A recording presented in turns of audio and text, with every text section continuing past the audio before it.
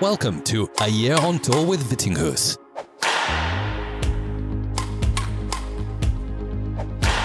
Here's your host, Hans Christian Vittinghus. Hello guys and girls, and welcome back to another episode of A Year on Tour with Vittinghus. First up, a big and warm welcome to my newest patron, Alec, and a big welcome back to Vicky as well.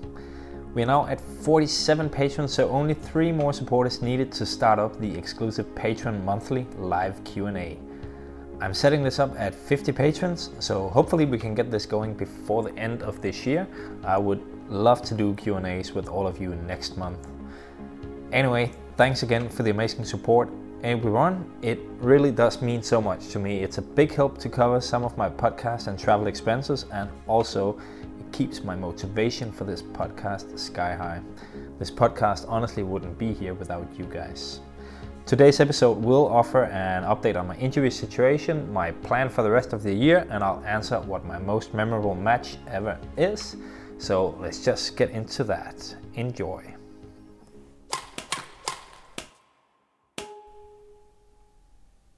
So in regard to my injury that I sustained during the league match I played last week, I told you guys about it in my latest episode. I pulled a muscle in my right calf.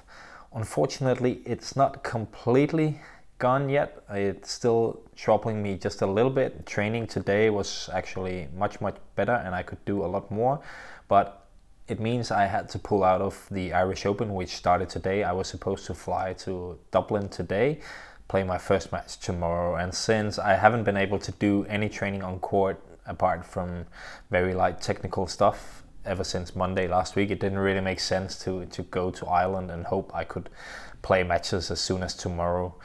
Even though I am feeling better in the leg, it's still not 100% gone. So yeah, unfortunately I had to stay home, and with that my 2022 year is over in terms of international tournaments. There will be no tournaments left for me this year, which is quite unfortunate. As I've been telling you guys before, my ranking will drop quite significantly when we come to January, and the normal ranking is back when the frozen ranking is not working anymore. And I'm in need of ranking points, and Irish Open offered that opportunity. I was the top seed, and even though it's a very strong international challenge event, I had to play a very good Chinese Taipei player in the first round. It was a good chance to get some points, but that chance is gone. So no tournaments left for me to focus on. I just have to cross my fingers and hope that I will be able to still enter the tournaments that comes in January. And with that, we can focus a bit on what is the plan then for me for the rest of the year, since I don't have any tournaments left. My main focus is to be as ready as possible for next year, to prepare for that year. There will be a Malaysia Open Super 1000 in January, followed by India Open Super 750, and then Indonesia Open Super 500 event. So a Super 1000, Super 750 and Super 500 3 weeks in a row. Hopefully now actually I'll play all 3 of them. Usually I would only go for 2. There is a chance now I will play all 3 of them because I need the points and I need to exploit the opportunity, if I can get in, to actually try and perform at the highest level, so I can get again more ranking points to qualify for the All England in March, which I would really like to play one final time before I retire. It's also important in terms of points for qualification to the World Championships next year in Copenhagen. So I think I will have to play all 3 if I can. But yeah, we will know at the end of November. At the end of November, there will be this M and Q list that shows who are in the main draw, who are not. So we will see in the end of November if I'm in the main draw for Malaysia Open Super 1000, then I will most likely also be in for the other 2 events, and then I think I will go for all 3. I still need to discuss it a little bit more with my coach if I will play only 2 or 3, but as it is right now, I think I might actually play all 3. So that's the main focus for the rest of the year, to prepare for those 3 tournaments. But apart from that, I also still have a single league match left in Denmark, actually on Sunday, so I'm fighting hard right now to try and get fully fit for that one in terms of in regard to my calf injury. I also hopefully have a couple of matches in the Swedish league for my club Trollhättan. I haven't played for them yet this season, but hopefully we can manage to get me up there for a couple of matches before New Year. And then I will go one weekend to the Czech Republic to play for my club there, Slatina Brno. And that will be the 10th and 11th of December. So there are still some league matches for me to look forward to. So I will still play a bit of competitive badminton, but overall the main focus will be on my training and especially getting back in shape. That is going to be the main focus for training.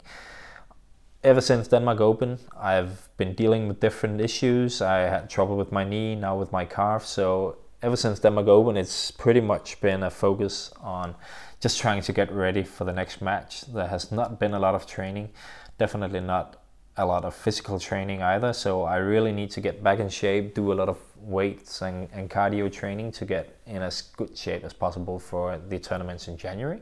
So that will be the main thing in training, especially for the next 3-4 weeks or so.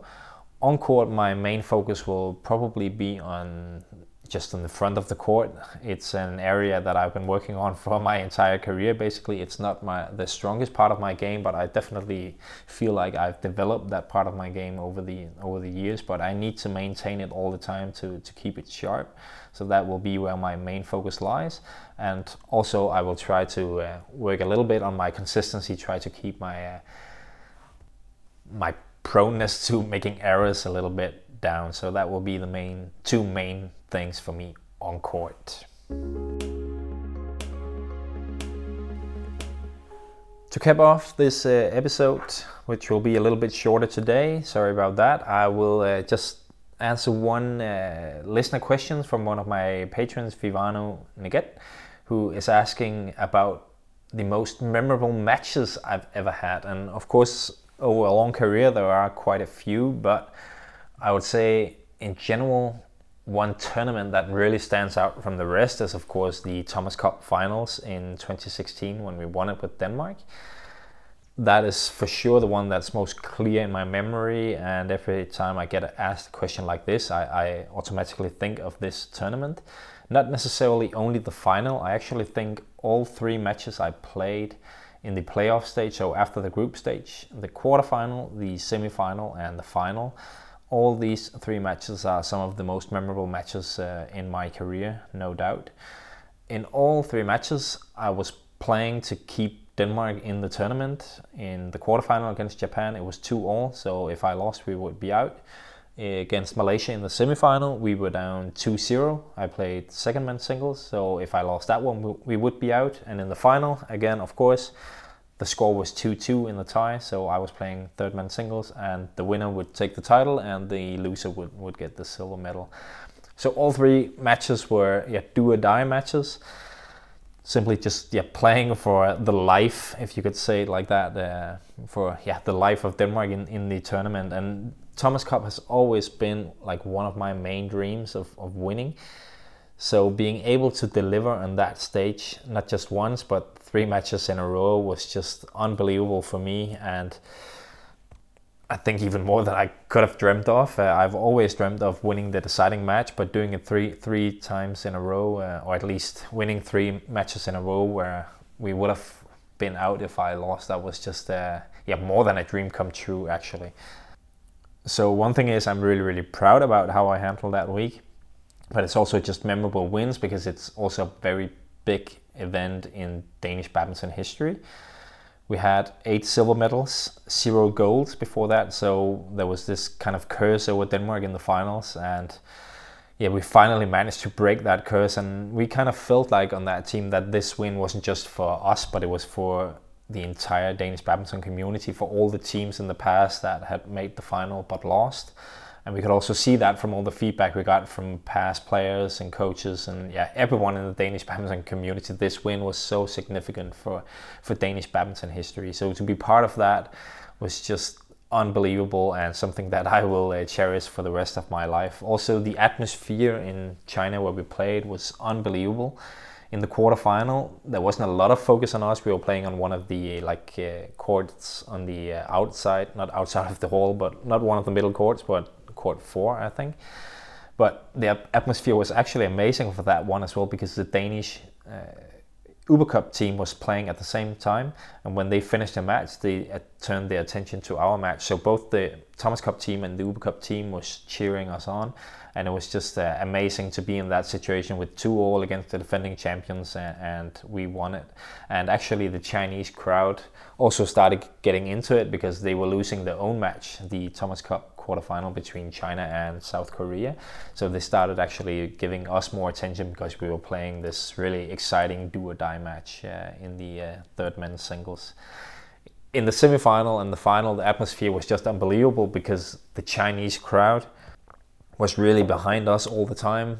For some reason, they decided to support Denmark, so it was almost like playing at home. They were on our side all the time, and I think the guys on our team who were not playing on court, who were cheering in the background, did a great job actually trying to get the crowd going as well and get them on our side. So everything from that tournament was just amazing and perfect, and I don't even know which words to put on it.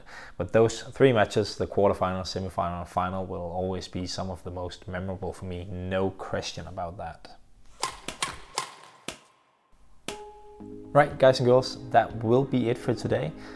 I hope you enjoyed this episode, and if you did, feel free to drop me a comment, or please share it with someone you think would enjoy it too. That's how we grow this podcast.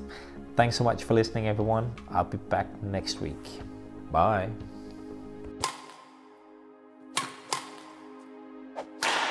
Thank you for listening to A Year on Tour with Vittinghus.